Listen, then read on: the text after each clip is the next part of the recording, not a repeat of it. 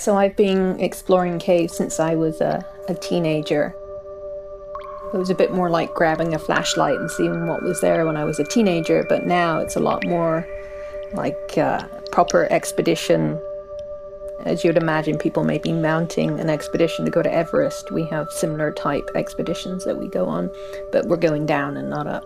That's Hazel Barton. I'm a professor at the University of Akron. I work in the departments of biology and geology.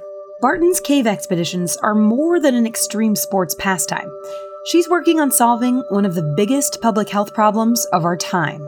She's hunting for bugs, microbial bugs, sometimes hundreds of feet below the surface of the Earth. And what she finds may hold the key to making sure we've got working drugs to fight off superbugs when we need them. I'm Luke Timmerman. And I'm Meg Terrell, and you're listening to Signal. Today, we explore the threat posed by superbugs, or drug-resistant bacteria. Public health officials are warning that we could be headed toward a post-antibiotics world unless we do something, and fast.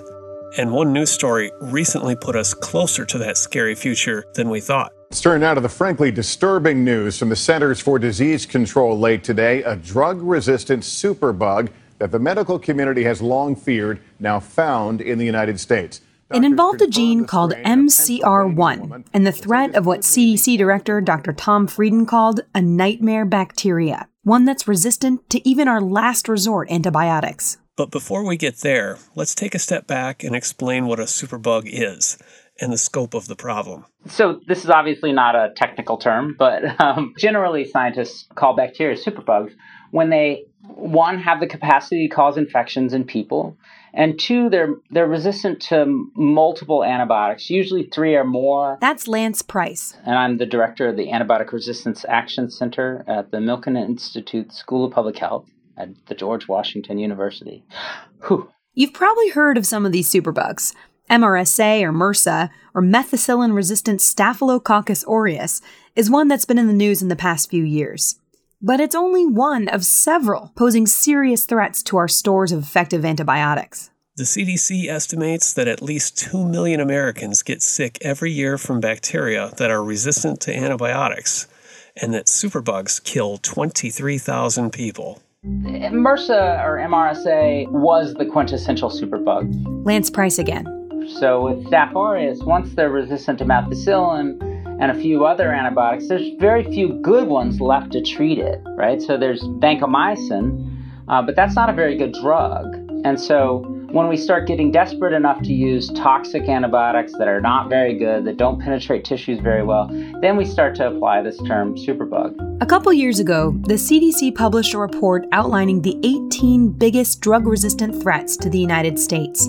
They ranged from concerning, like vancomycin-resistant Staphylococcus aureus, the next step down the line from MRSA, to urgent. That last category includes a bug known as CRE, or carbapenem-resistant Enterobacteriaceae. CRE is spreading. More and more patients are at risk of serious infection and death. Although we don't know what the future will bring, we may have a short window of opportunity to take action. That's a public health recording from CDC Director Tom Frieden. The agency says CRE causes 9,000 drug-resistant infections in the U.S. per year and 600 deaths. It warns that CRE have become resistant to all or nearly all available antibiotics. One of the last effective options on the shelf is a 50-year-old drug called colistin. Doctors basically stopped using it in the 70s because it's toxic, but that's why it's still effective. It's a classic drug of last resort.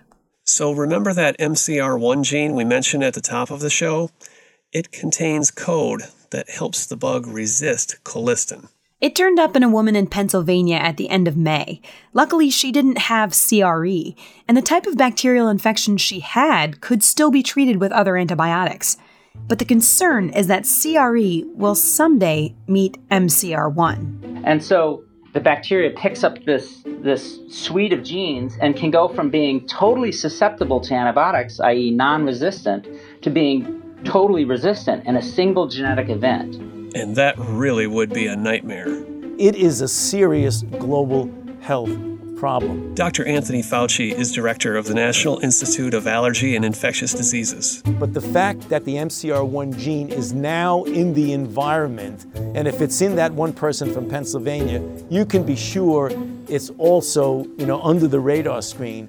Once it gets into a bacteria which is resistant to everything but colistin, then the MCR1 gene that makes it resistant to colistin is going to be a real problem. So, to put into perspective what that means, we've had antibiotics to cure bacterial infections for about 70 years. They completely transformed our lives. A scraped knee. People used to get cut on thorn bushes and would get staph infections in that cut that would then get into their blood, and they would die because we didn't have antibiotics. That was the pre-antibiotic era. The post-antibiotic era could look a lot like that, although it wouldn't happen all at once. So somebody gets scraped, and if they get infected with one of these untreatable strains of bacteria, then they could die just like they did before we had antibiotics. So how did we get here? Some might say through decades of failure on both a public health and market basis. Let's look at the public health side first.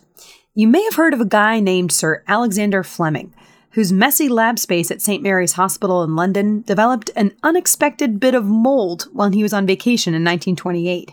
That turned out to be the beginnings of penicillin. Fleming, a professor of bacteriology, understood even in the earliest days of these miracle drugs that their power was limited. He even warned in his Nobel Prize acceptance lecture about underdosing penicillin and thereby creating resistance.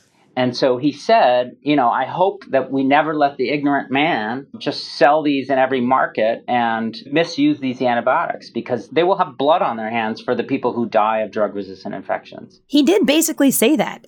His actual words contain a very straightforward explanation of how misuse of antibiotics leads to resistance.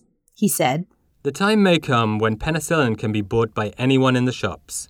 Then there is the danger that the ignorant man may easily underdose himself, and by exposing his microbes to non-lethal quantities of the drug, make them resistant." That was 1945.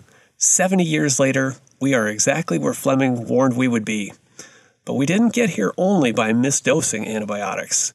Sometimes we use them in the wrong setting, for the wrong bacteria, or worse, for infections that aren't even caused by bacteria at all.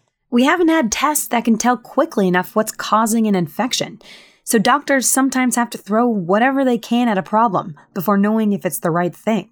Because oftentimes we've already kind of lost the war by the time you realize who your enemy is. That's Dr. Francis Collins, director of the NIH. He says our diagnostic abilities haven't improved much since he was a medical student in the 1970s. And that's especially troubling with the threat of superbugs. A lot of the problem is not knowing you're dealing with a resistant organism until the patient's already been sick for 72 hours. And it's not just human use of antibiotics that's contributing to the problem. It's also our use of them in animals. So they discovered early on that they could feed animals antibiotics and they could make them grow faster. This is Price's field of study. People have been using it to save costs, basically. But they're using them at low doses, which is exactly what Alexander Fleming said was a bad idea. And they're using them in billions of animals, which is also what Alexander Fleming warned about, using them too much. And this would all be fine, of course, if we had shelves of new antibiotics waiting to take the place of the ones we've rendered useless. And Price says that was the expectation. We always had a new drug that we could turn to. We just have this enduring faith in technology that says, hey, we're going to have another antibiotic. All right, yeah, there's a new resistant bug, but we'll discover a new antibiotic. But we haven't. In fact, discovery of new antibiotics has dwindled almost to a stop. According to the Pew Charitable Trust, which has a remarkable set of data about antibiotics, discovery of bacteria-fighting drugs peaked in the 1950s. There hasn't been a new class of antibiotics discovered since 1984. Well, there was one discovery that generated excitement at the beginning of last year. A new potential antibiotic known as Teixobactin. It was discovered in soil, like the majority of our existing antibiotics. And what excited scientists so much was that the discoverers claimed there was no detectable resistance to it.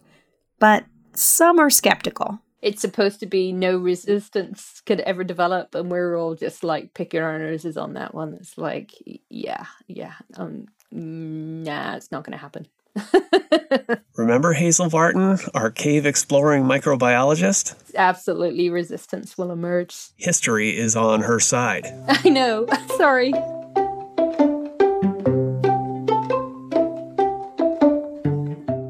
One of the reasons we've had so little new antibiotic discovery for the past 3 decades is that nature was so fruitful for a while.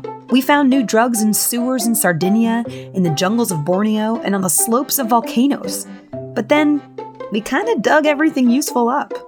It's getting to the point where if you go in and you try to isolate a novel antibiotic from 10,000 organisms, you're gonna, we called them old friends, that you're gonna find old friends or familiar friends, that you're finding the same thing over and over and over again, because there's so many of them and they're so easy to find. So where Barton is looking is where things aren't quite so easy to find, in caves, sometimes completely untouched by humans. If you're digging in the back garden, you're pulling out the same guys over and over and over again. There's only so much diversity.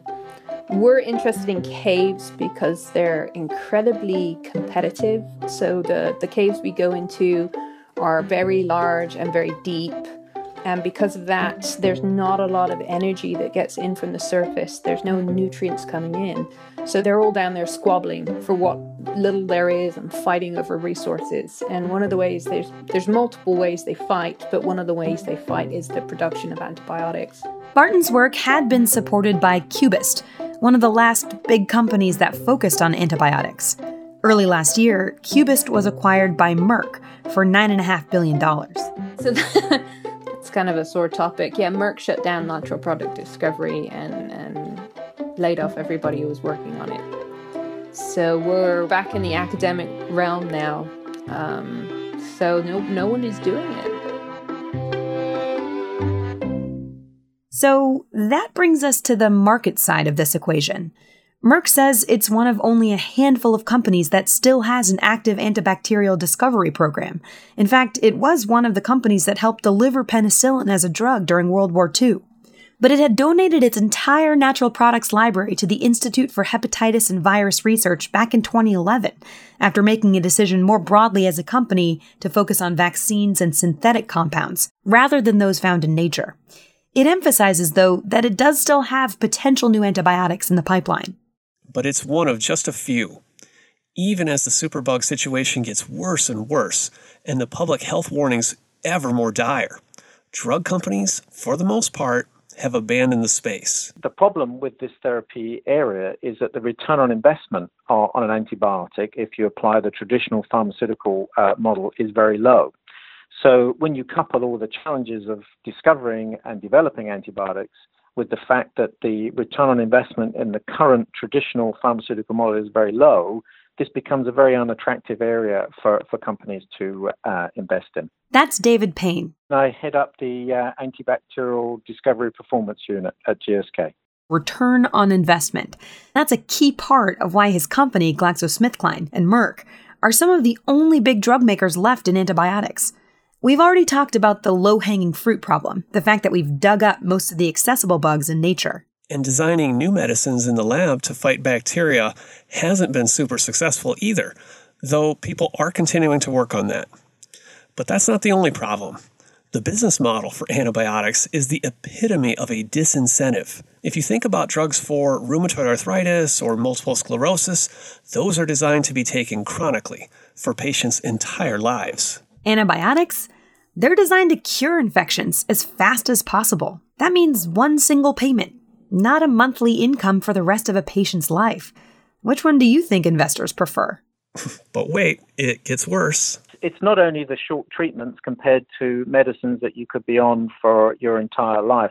The other issue here is that as far as we're concerned, when we have a new antibiotic approved, we only want that antibiotic to be used absolutely in the patients that really need that antibiotic because there are few alternatives. So companies spend sometimes hundreds of millions of dollars developing a new drug, committing to the huge risk that it may not pan out at all, only to finally get the drug approved and then for nobody to use it. Add to that, some say antibiotics have become a victim of their own success.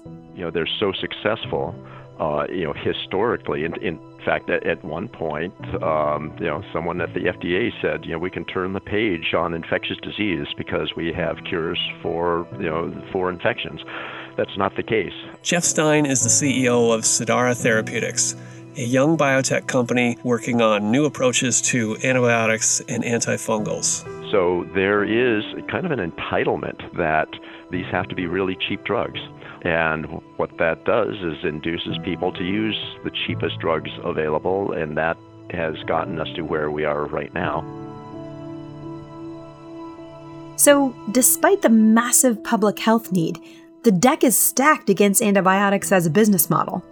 And people in charge are starting to recognize that and to try to change it. This is a very troubling situation, and one that does not have a quick and easy solution, or we would have figured it out. And it's one where, unless we have the whole ecosystem of medical research and product development working together and making this a priority, we're going to continue to fall behind. NIH Director Francis Collins, who we heard from earlier, says his groups are working on new targets for antibiotics, but that alone won't do it. We need commercial partners to carry those through.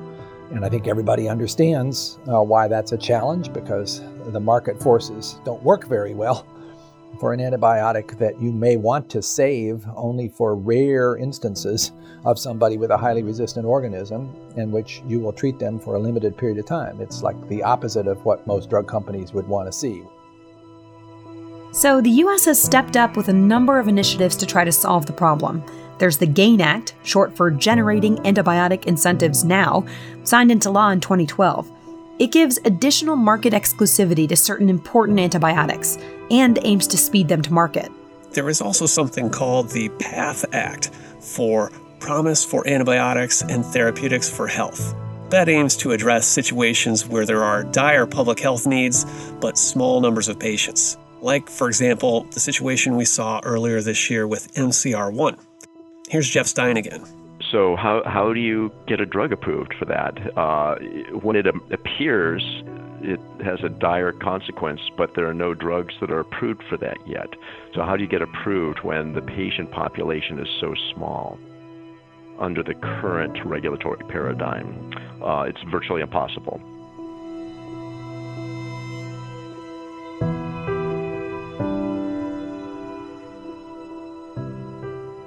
So there's a good news, bad news story with antibiotics. Those who listened to our last episode will remember that we talked a lot about the effort that goes into understanding mechanisms of action. One of the good things about antibiotic discovery is that once you have an idea of how an antibiotic is supposed to work, and you can test that drug in animals, if it works in the animals against the bacteria, the chances of it being replicated in humans are much higher than they are for, say, a cancer drug that works against cancer in mice. So the biology is more predictive, and that reduces some of the risk that drug makers have to take into account when they lay out a budget for clinical trials. And that's essentially because if you think about what an antibiotic is trying to do, it's killing this foreign invader, and it's going to kill that same foreign invader in an animal the same way it would kill that foreign invader in a human, presumably. However, maybe there are differences in toxicity or certain other things that don't make it 100% translatable, because we don't see everything perfectly sort of panning out in big phase 3 studies, but certainly better than in other diseases. Yeah, that's right. So let's say you've got a promising antibiotic that's made it through the animal trials and you're ready for the clinic. Then the question becomes, how many patients really need this to demonstrate that it works and that it's safe at reasonable doses? And that's the part where the FDA has shown more flexibility in recent years in the wake of the GAIN Act of 2012. The FDA has a special designation now to essentially prioritize applications that have the greatest potential public health benefit or are the most novel, that can make the biggest difference for patients. And antibiotics have as good a chance as any other therapeutic type to get that high priority status at the FDA that can move them along, or at least keep a promising drug from getting buried on some bureaucrat's desk. Right. And so all of these are sort of regulatory solutions for drugs that have reached sort of the end goal, applying for approval or going through clinical trials. And I think the other side of this is the public health side, the stewardship of what we have and trying to keep those useful. And you had an interesting story about that recently, actually. Yeah, so interestingly, I had an experience at my local hospital that I considered quite encouraging on this front. I cut my thumb in a kitchen accident, and it was pretty bad, and I washed it out at the sink right away and put pressure on it, but realized that I needed to go to the hospital probably to get some stitches. So I went there, and they decided not to put the usual antibiotic dressing on it with what's commonly sold over the counter as Neosporin, because this was considered a low-risk cut. And the physician assistant told me that, yes, if you do get swelling or signs of infection, come back in and we'll clean it up. But I didn't have that problem. It was fine. I went home and never needed an antibiotic. And I took that as one small sign that doctors, first-line healthcare providers are being, they're aware of the problem and trying not to throw fuel on the fire. It looks like in a lot of ways, all of the stakeholders, maybe not all the companies, but a lot of stakeholders are making moves to correct this problem. The regulators are stepping up. The U.S. government's trying to create incentives.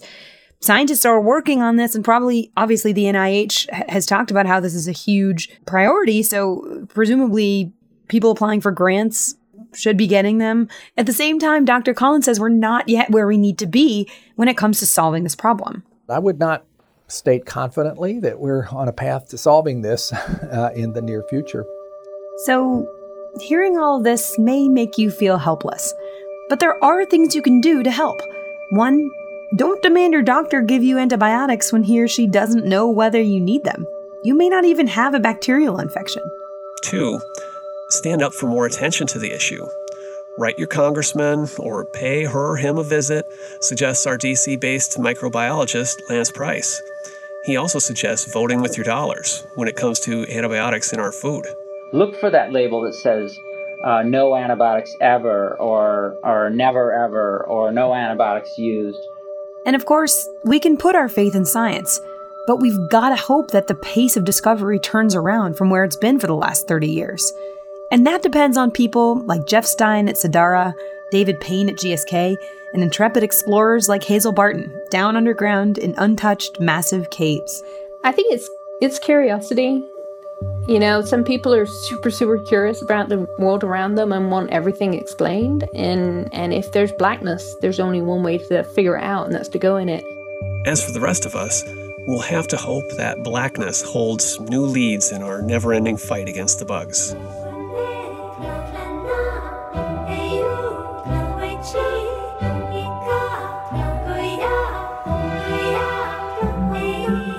Thanks for tuning in to Signal. We're a production of STAT, a national news publication reporting from the frontiers of health and medicine.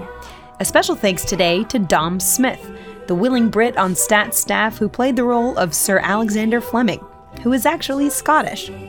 Our show is produced by Katie Heiler. And a special note today, after 13 amazing episodes, where Katie transformed us from bumbling print and, now for me, TV reporters into people who don't sound totally ridiculous in audio, who slowed me down and sped Luke up, came up with our name, and so much more, Katie is moving on to greener pastures. We want to thank her for being so awesome, and we know what she does next will be just as cool. And we'll be sure to update you so you can follow her adventures. For now, follow her on Twitter at ScienceWriter. Thanks, Katie. Okay, back to the regularly scheduled outro. Signal's senior editor is Jeff Del Vicio, and we want to hear from you. Email us at signal@statnews.com or tweet us using the hashtag SignalPod. Next time on Signal, Chinese hamster ovaries. Clara,